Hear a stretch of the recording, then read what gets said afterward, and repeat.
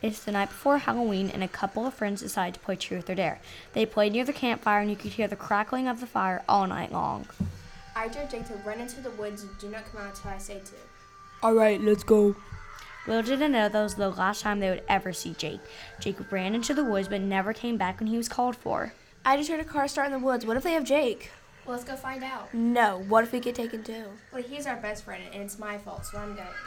They go in the woods when they notice another car pull up to the campsite. They think they're done for, but notice it's just Jake's friends. Hey guys, where's Jake? Them almost in tears say, He went in the woods and never came back. well, of course, boys are stubborn, so they decided to go into the woods with them. When they went into the woods, they saw the car still trying to start with Jake inside. How do we save him? I know how. And get him out.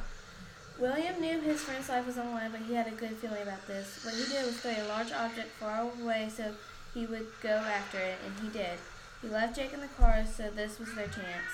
They rescued Jake, but the murderer came and started running after them. Amelia, screaming and yelling for her life, decided to take this risk and save them all. When they came back into the city, Amelia was gone.